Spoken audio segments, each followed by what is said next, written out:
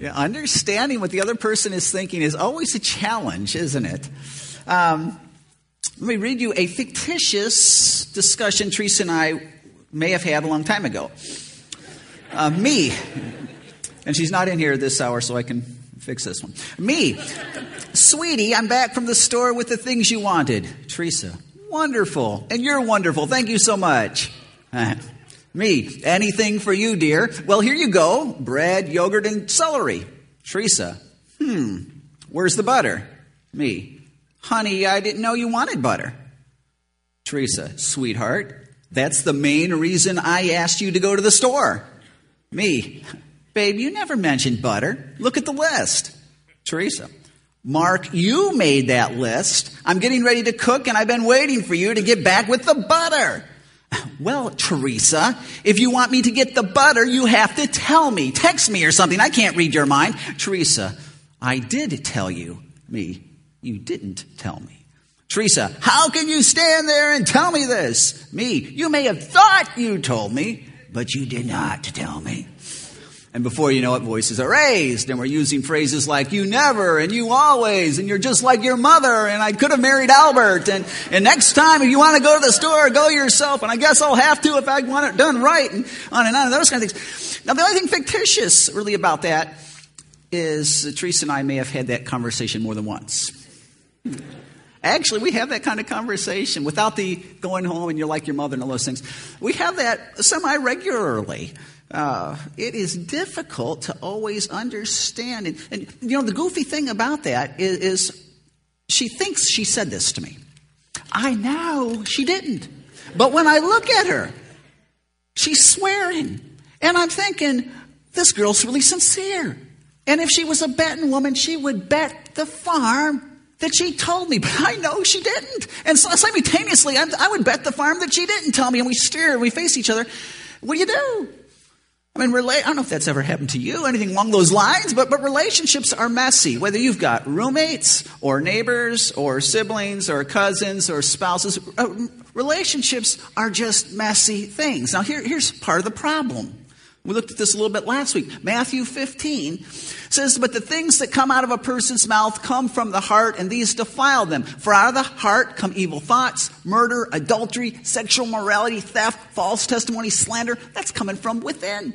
Problem is, we are more broken than we think we are. Look at the person next to you and say, you're more broken than you think you are. Go for it.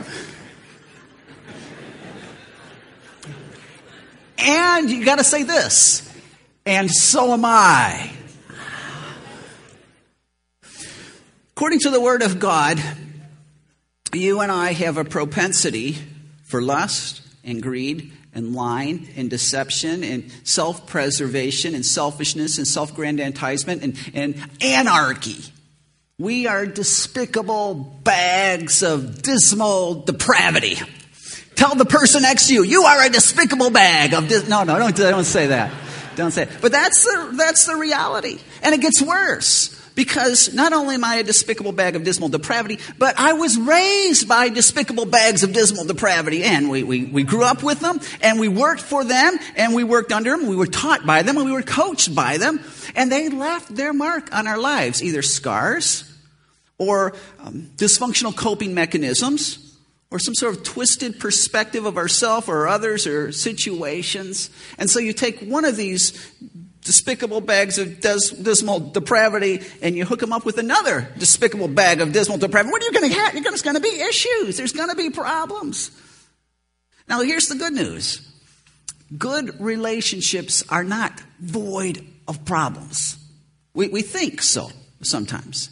And so when problems come up, obviously I married the wrong person, or this is the wrong situation, and so we run or we hide or whatever we do because we're sure that we shouldn't have problems. But good relationships are not void of problems. They just handle the problems properly. That's all.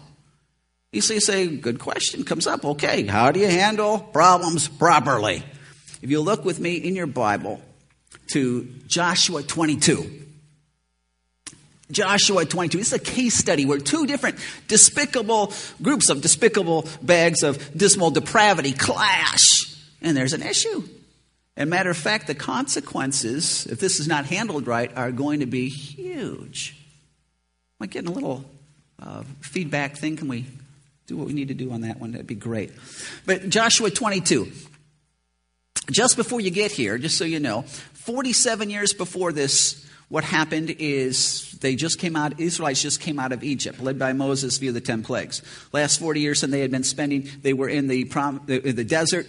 Then 7 years before Joshua 22, they had crossed the Jordan to conquer Canaan. Now, when they were getting ready to conquer Canaan, you need to know that Israel, what they did is they went up around the Dead Sea. Do we have a map on this? Yeah, they went up around the bottom of the Dead Sea, and if you look over to your right of the Dead Sea, right? Yeah, and on the Jordan, and that land right east of the Jordan River, they didn't want to really conquer that land. Matter of fact, they were trying to get into Canaan, which is the land of the west of the Jordan.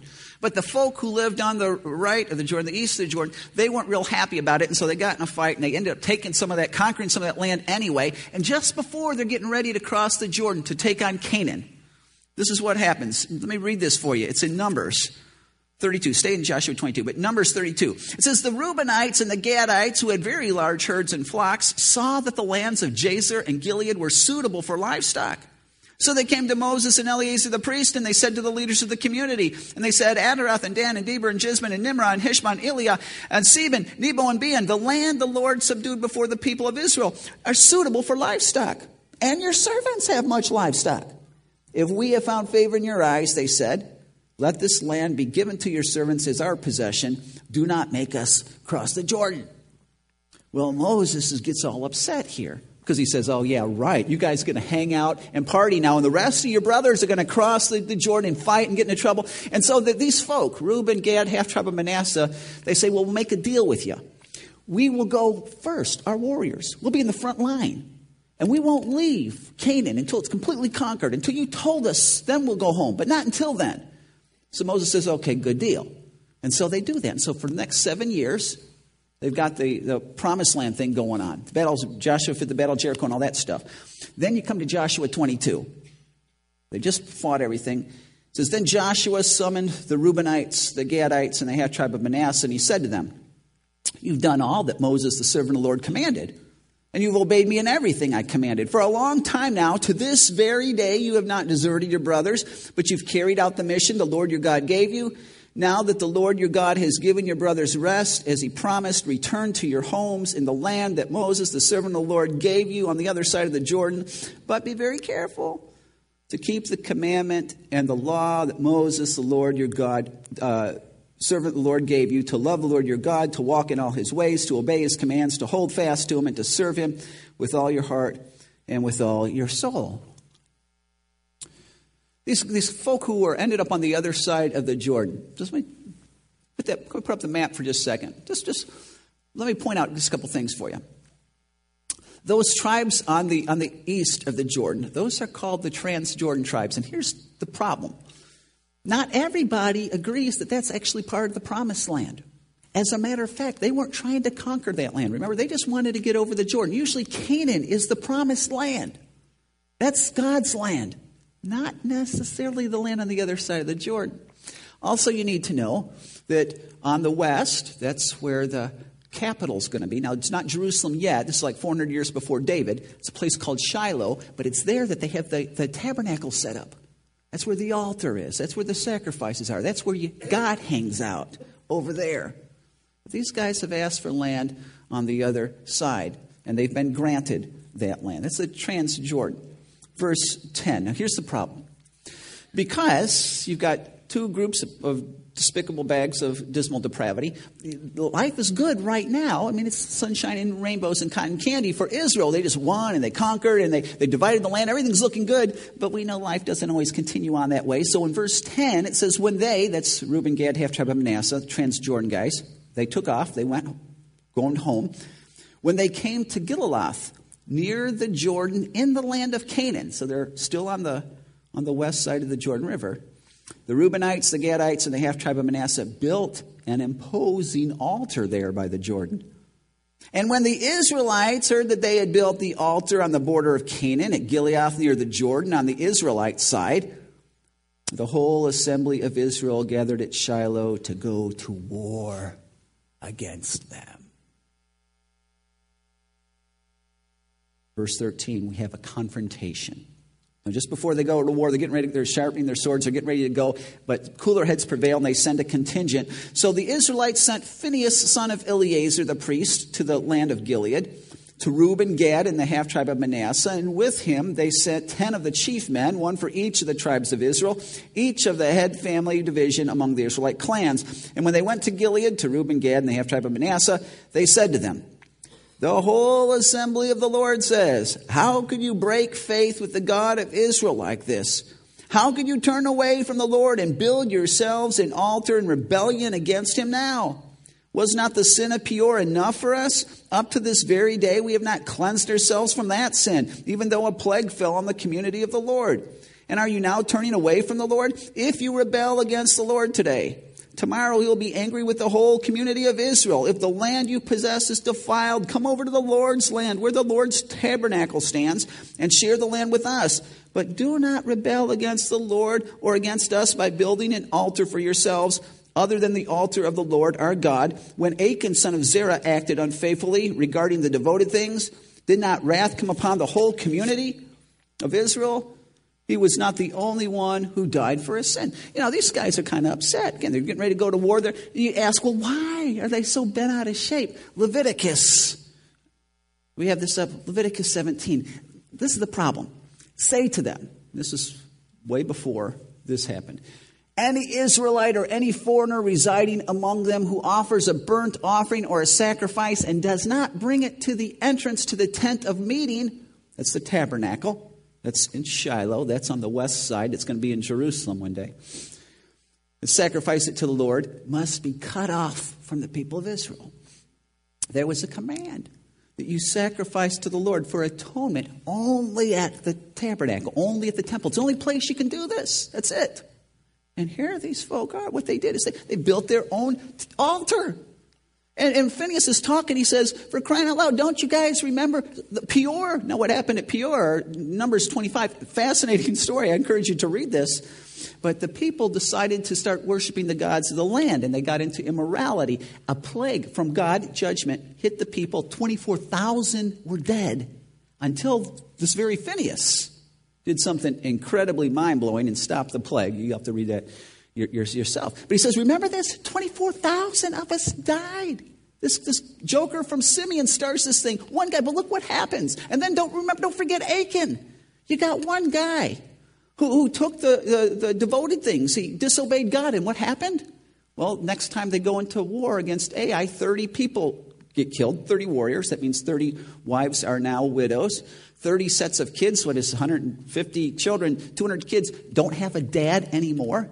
Sole source of survival is gone. These families have to be spread out among other people. Hardship. There's been mourning in Israel from one guy. And Phinehas is saying, if one guy blows it and all this happens, what's going to happen if 2.5 tribes blow this? They're disobeying God. They decided to build their own altar, and they confront them. Straight up, they confront them. Now, first principle we see of healthy relationships is we have got to confront properly. Now, a lot of reasons why we don't want to confront. I mean, who likes to confront? Who wants to confront? That person's a psychopath, right? Don't allow anyone who likes to confront. Bad idea. So we don't want to, and we rationalize and make up all reasons why we shouldn't. They're not going to listen anyway, and I'm not that close to the situation, and on. We got lots of reasons why we should never confront. We're really good at making that. But there's no perfect relationship. Relationships have problems. And we could go through more scripture, Matthew 18, and Paul's example when he confronts Peter in Galatians. Scripture is replete with this, that healthy relationships require that we confront. But you have to confront properly, because you can confront improperly, can't you? Have you ever confronted improperly or been confronted improperly? Yes, you can do that. The thing is, we look at this passage, we see that one of the aspects for healthy confrontation is you confront for the holiness of God. Quite often when I confront, let me make this personal, it's not necessarily because God's been offended. It's because I've been offended. The reason why we get ticked off or angry is because we are trying to reach some sort of obstacle or some sort of destination, whatever that might be, pleasure, fun, convenience, our reputation, whatever it is, and someone throws an obstacle or life throws an obstacle, keeps us from getting to it. And we get angry because we wanted to get to whatever the destination was, and something has caused it. And so usually when we get upset, when we confront somebody, what happened is our goal, whatever that may have been, our kingdom was blocked. How dare them block our kingdom? And so we're going to confront them. But how many times, not that we shouldn't put it on the table with that on occasion, but how many times do we confront because God was offended? Or because this is something that will hurt the kingdom of God or hurt the individual? A good question we have to ask ourselves before we confront. Am I confronting because my kingdom was offended or because God's was offended? Because God's reputation, because God's name is at stake, because the purity of the church, because our witness is at stake, or because my convenience, comfort, prestige, whatever else is a challenge. We confront for the holiness of God. Also, before the war, you notice these guys back in Shiloh right now are strapping on their armor, right? And they're putting on their swords and they're getting their sling stones together and they got their plan. Okay, you go around this way, we're going to go around this way. They're preparing for war. And if these guys wouldn't have gone in with the delegation, they would have wiped out, decimated 2.5 tribes of Israel. Then God's judgment would have come on the whole nation. These guys were inches away from a serious issue. So they sent these folk, Phineas and company, to ask some questions. Have you ever had anyone confront you, but they are there for war? They have already judged. They know what the issue is. They've added 2 and 2, and they've gotten 5, and they know your heart, and they are there for war. They've got their arrows, and they are shooting at you, and war is going on. And he would say, if you got my kind of personality, you're quiet, you sit on it, you sit on it, you sit on it, you sit on it, you sit on it, until you blow, and that's when the war happens. But Scripture would let us know that when we confront, we have to confront. We need to confront before the war. We need to confront with, this is how it seems to me. Maybe I'm seeing this wrong. But man, this is just how this looks. Help me understand what's going on with this before the war. The third thing, we need to confront in love. If you look at verse 19 here, it says, Phineas talking, he says, if the land you possess is defiled, come over to the Lord's land where the Lord's tabernacle stands. Let's come to the west. And share the land with us. Now, this is wild because the land on the west has already been all divvied up. Everyone's got their borders. And what they're saying, if you come on over, our borders are going to shrink. We'll redivvy it. And it's taken them a long time to get it divided up. We'll redivvy it, though, he's saying. And we will take less if this is going to hurt you. Please, come over. Come over. When someone confronts and they truly love you and they are willing personally to sacrifice for your betterment. Isn't that radically different than someone confronts and they want a hanging, and they want you to be the guest of honor at the hanging, And I'm human, I know. I want a hanging too on the front end. We have to work through the hanging thing, put that aside and get to the helping thing. We cannot confront if we're looking for a hanging. We confront when we're willing to help. When we passed our mind, our heart through the kingdom of God, the fingers of God, and we've gotten to a place where we're saying, I care for this person. I love this person. It's not about my kingdom. It's about God's kingdom. And therefore, I'm going to confront. When you confront in that manner, things change. Things happen. So we need to confront properly. And maybe even just with that, God has put someone on your mind. You need to confront properly. You know it, but you've been putting it off. Also, though, second principle is we need to be confronted properly. Do you ever confront somebody and they just blow, or it's really a terrible thing, and they've told you, don't confront me again, and you're, man, I'm not doing that again. That was an awful thing. We need to be confronted properly. Verse 30. Verse 21. It says, then Reuben, Gad, and the half-tribe of Manasseh replied to the heads of the clans of Israel, the mighty one, God the Lord. The mighty one, God the Lord. He knows. And when we are confronted, the way we handle a confrontation is the first thing we need to do is we need to rest in the sovereignty of God. Because you know what? They may never understand. They may not want to understand. They may not care what your motivation is. They may have it all wrong. They may have dubbed you who knows what. We still rest in the, one day I'm going to stand before Almighty God. And not this person. And Almighty God will judge me. That's the most important thing. That sometimes it's all we can rest in. But you rest in it. You don't leave it there. He says, but let Israel know as well that if this had been in rebellion or disobedience to the Lord, do not spare us this day. If we have built our own altar to turn away from the Lord and to offer burnt offerings and grain offerings or to sacrifice fellowship offerings on it, then may the Lord himself call us to account. No, we did it for fear. They're going to explain their motivation. For fear that someday your descendants might say to ours, what do you have to do with the Lord, the God of Israel? The Lord has made the Jordan a boundary between us and you Reubenites and Gadites. You have no share in the Lord. So your descendants might cause ours to stop fearing the Lord. That's why we said, let us get ready and build an altar, but not for burnt offerings or sacrifices. On the contrary, it's to be a witness between us and you and the generations that follow that we will worship the Lord at his sanctuary with our burnt offerings and sacrifices and fellowship offerings. Then in the future, your descendants will not be able to say to ours, you have no share in the Lord. And we said, if ever they say this to us or our descendants, we will answer, look at the replica of the Lord's altar, which our fathers built, not for burnt offerings and sacrifices, but as a witness between us and you. Far be it from us to rebel against the Lord and turn away from him today by building an altar for burnt offerings, grain offerings, and sacrifices other than the altar of the Lord our God that stands before his tabernacle. A second aspect of being confronted properly is no counterattacks. No counterattacks. Now, these guys had they explained their fears. And their fears were actually legitimate fears. Again, this part of the land that they were occupying was not really considered the land God gave them. It was the land that Moses gave them. It really wasn't considered part of the promised land. And they thought that these guys, the guys on the west, would see the Jordan River as not just a border, but a barrier. And one day, because in ancient times the God was often considered part of the land, and they would recognize that those Transjordan guys were hanging out in pagan land, they would write them out of the spiritual will. You guys can't come to the altar. You can't come to the temple. You can't come to the tabernacle. No. You have no the promises to Abraham. They're not for you. You're done. And they're thinking, what will happen to our children? What will they do then? And so Now, when you look at the problem here, that's miscommunication, who's at fault? Think through this. I mean, the Transjordan guys, Gad, Reuben, half-tribe of Manasseh, wouldn't it have probably been wise for them to tell the western tribes what they were going to do?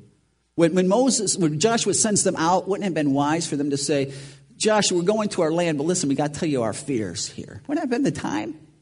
I mean, knowing Peor and Achan and what they've experienced, and knowing Leviticus and knowing the command not to build another altar, you think they would have told them? I think they dropped the ball here a little bit. And the guys on the east, did they falter with this at all? Well, maybe they could have looked at Gad and Reuben and the half-tribe of Manasseh and said, you know what? Joshua just gave them a stellar performance review. And they led our battles. They suffered more casualties than the rest of us for this. And you know what? The guy with the Peor thing, that was a Simeonite. And the guy with Achan, Achan was a Judite. And these guys are good tribes. Their reputation goes before them. And maybe the guys on the west would say, you know, if they were going to build an altar, why do they make it an imposing altar, which means giant? Now, if you've ever been to the Louisville Slugger Museum in Louisville, Kentucky, they make baseball bats. It's kind of cool. But on the way in, they have got this Mongo baseball bat. I mean, this thing goes up as high as it's just humongous. Now, no one would think that someone's really going to use it. It was a real bat. It's made out of real wood. But they would realize, oh, that's a replica. That's a symbol for what they do here. And so they're thinking, we made this thing huge. This was a massive altar, bigger than you could really use. You think the guys on the west would recognize that? You think the guys on the west would recognize, why did they build this altar on our side of the river? I mean, if they wanted to use it, why didn't they put it in their side? How come they put it on our side? And you think the guys from the west would go look at it and notice there's no bloodstains and there's no ashes and it's never been used before. Maybe it would still have questions they would need to ask, but they wouldn't come in with accusations requiring repentance. Maybe that would have been the so. But look at the way that these guys responded. They didn't come in with accusations against them. I mean, if someone has ever accused you improperly, judged your motivation, how do you respond? I mean, we get upset, don't we? Especially if I'm right. Oh, can you imagine there? How dare you? Who do you think you are? Look at our track record. I mean, get a clue. Duh, why would we have built the altar on your side if we were going to use it? Don't start challenging me. Who do you think you are? Get the plank out of your eye before you start calling me on the carpet. You know, all those kind of things. When we're accused, they would have had the right. When we're accused, we don't offer a counterattack. Now, they were passionate. They explained themselves, but no counterattack. Did the guys on the west handle it perfectly? No. No counterattack. The guys on the Transjordan guys handle it perfectly? No, that's not an issue either. Let's deal with the problem. Let's deal with what is. Well, as we look at the resolution, verse 30. When Phinehas the priest and the leaders of the community and the heads of the clans of the Israelites heard that Reuben, Gad, and Manasseh heard what they had to say, they were pleased. And Phinehas, son of Eleazar the priest, said to Reuben, Gad, and Manasseh, today we know that the Lord is with us because you have not acted unfaithfully toward the Lord in this matter. Now you have rescued the Israelites from the Lord's hand. Then Phinehas, son of Eleazar the priest, and the leaders returned to Canaan from their meeting with the Reubenites, the Gadites, and Gilead, and reported to the Israelites. They were glad to hear the report and praised God, and they talked no more about going to war against them to devastate the country where the Reubenites and the Gadites lived. A third principle I think we see of handling the problems is you have to seek to understand the other side. Sometimes we don't want to know the other side. Don't try to make excuses. I know. I've shared this before, but when I was at school one time, a kid on my floor, everybody in the elevator was from the floor. And first floor, another guy, last guy to walk on was another kid from the floor. There's 5 or 6 of us on. So we started going up, and the kid looked a little bit distraught who last walked in. So one of the other guys did what college guys do to someone who's distraught, and mocked him a little bit. So we said something snide about the guy. Well, the guy just dropped his books. He looked at us, and he started swearing, and then just started swinging. I mean, like a tornado. I mean, hands going everywhere. We're ducking. We hit the beta, and we threw him off and closed the doors, and we got out of there. And we had some things to say about this guy. Man, he got the wrong side of the bed and overreacted and wasn't a big deal and blah, blah, blah. Who does he think he is? Until we realized that he had just opened a letter, just seconds ago, that said he was being asked to leave school because of his grades. And he was going to have to call home with incredible humiliation and tell the guys on the floor with incredible humiliation and lose the support and have wasted a substantial amount of money for school. Now, should you ever be swinging and punching people and swearing? Well, probably not. But you know what? That wasn't even on our hearts and minds at that point. Because we thought, that was me. Oh, man, what a terrible, terrible place. We didn't even think about that. All we thought about is we got to pray for this guy. We got to be with this guy and encourage him. Somebody may really have done whatever it is. But when we understand the circumstances, when you help me understand, and they share their word, I was thinking this and this and this. If we're seeking to understand, perhaps we might say, I can see why you did that. It was a dumb thing to do, but I can see why you did that. Or the other way around. I can see why you would confront me. I don't like it, but I can see why you would think that. Whenever confrontation's going on, the parties who seek to understand the other person have a much better chance of resolving. Fourth principle, I think we see here, is to choose to believe the other person. Determined to believe the other person and let it go. Think about this for a minute. These Transjordan tribes, they had a nice reason for building this altar, but is it a possibility that they weren't being upfront? Is there a possibility that they were truly looking to worship some of the gods of the land? other than Jehovah God? Well, we know from looking at the rest of Israel it is a very possible situation. And you need to know that not all the scholars fall on the side of the Transjordan tribes. Some of them are saying there's just too much going on here. Maybe that the Transjordan guys' motives are not as pure as what they're saying. Maybe you've approached somebody about something, and they start saying, well, and they start giving you the song and dance about how pure their motivation is. Do you really know? Did Phinehas really know? It's his word versus their word. How could he know? He didn't know. But he chose to believe and let it go. You know, there's a lot of scripture. I mean, scripture's all over the place on this one. We have to confront. God calls us to. God calls us to. But God also makes it very clear, that line of what our responsibility is and what his is. And to cross the line is really to say, God, I know more about relationships than you do. And I'm just a little bit afraid that I can't trust you on this one. But God says, don't be deceived, man. God's not mocked. Whatever a man sows, that will he reap. He's going to get it. If in fact he is what you think, it's going to happen. Don't worry about it. I'll take care of the vengeance thing. But 1 Corinthians 13 says that love always protects, always trusts. Some versions would say believes all things. The context here of love is relational.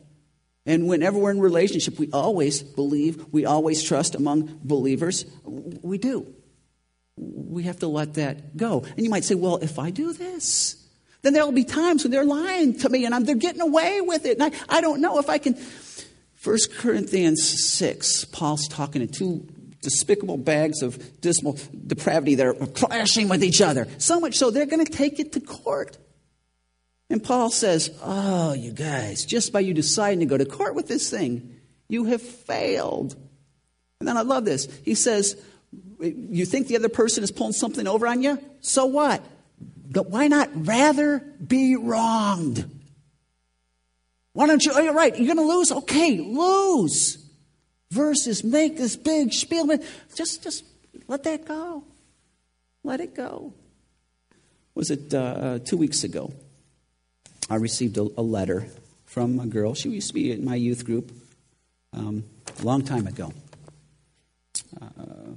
She says, Mark, I know you may not even remember who I am, as it's been a long time, actually 25 years. But there have been many times, probably too many, that I think about how differently my life may have been if the influences of the youth group and the feelings of failure that I have carried would not have been. She defines herself more, though I knew who she was. But she says, getting to the point, I'm writing this email to you now after all these years. I have several questions that I've always wanted to ask you. One of the biggest ones was why you told me you were coming to visit me in the hospital after I tried to commit suicide and never showed up. This was one of the most hurtful things and made me truly resent the church and made me feel the church as a whole was not trustworthy. I have not been able to get into a church since. Another question would be, what did I ever do to deserve to be failed? As a teenager, there's so much trust that is built in adults, but yet when I turned to you as a youth minister and a confidant, the door was shut. Whether or not you believed in what I had done was neither here nor there. That should have been the opportunity to help someone in trouble, and I was. I look back on my life and how it's been, and it's been a rough road to get where I am. I don't blame anyone as I've made my own choices, but I have to say this to you. You're someone in a position that can influence in positive or negative way. You have choices to make as well. I lived my life always feeling as though the church turned their back on me, when in reality, you did. I wrote her back after groveling for some time. And I said, I don't know what to say. I am sorry. It's been a long time. I don't know of all the circumstances regarding, when you tried to take your life. Perhaps I was too busy or too insensitive, too young.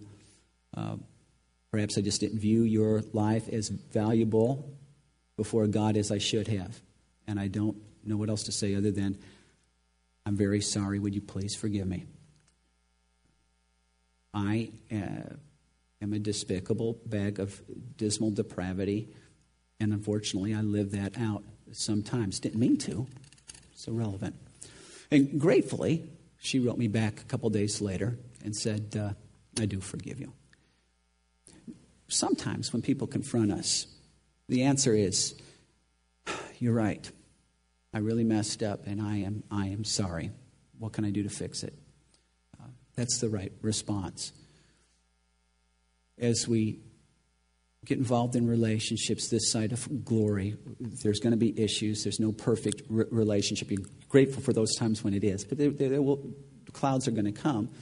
But when we respond with an understanding of God's word, we're going to confront for the holiness of God and before the war and in love.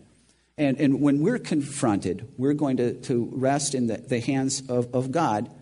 When in fact we're going to seek to understand without counterattack. We're going to seek to understand things from the other person's perspective. And then we're going to choose to believe the best and let it go.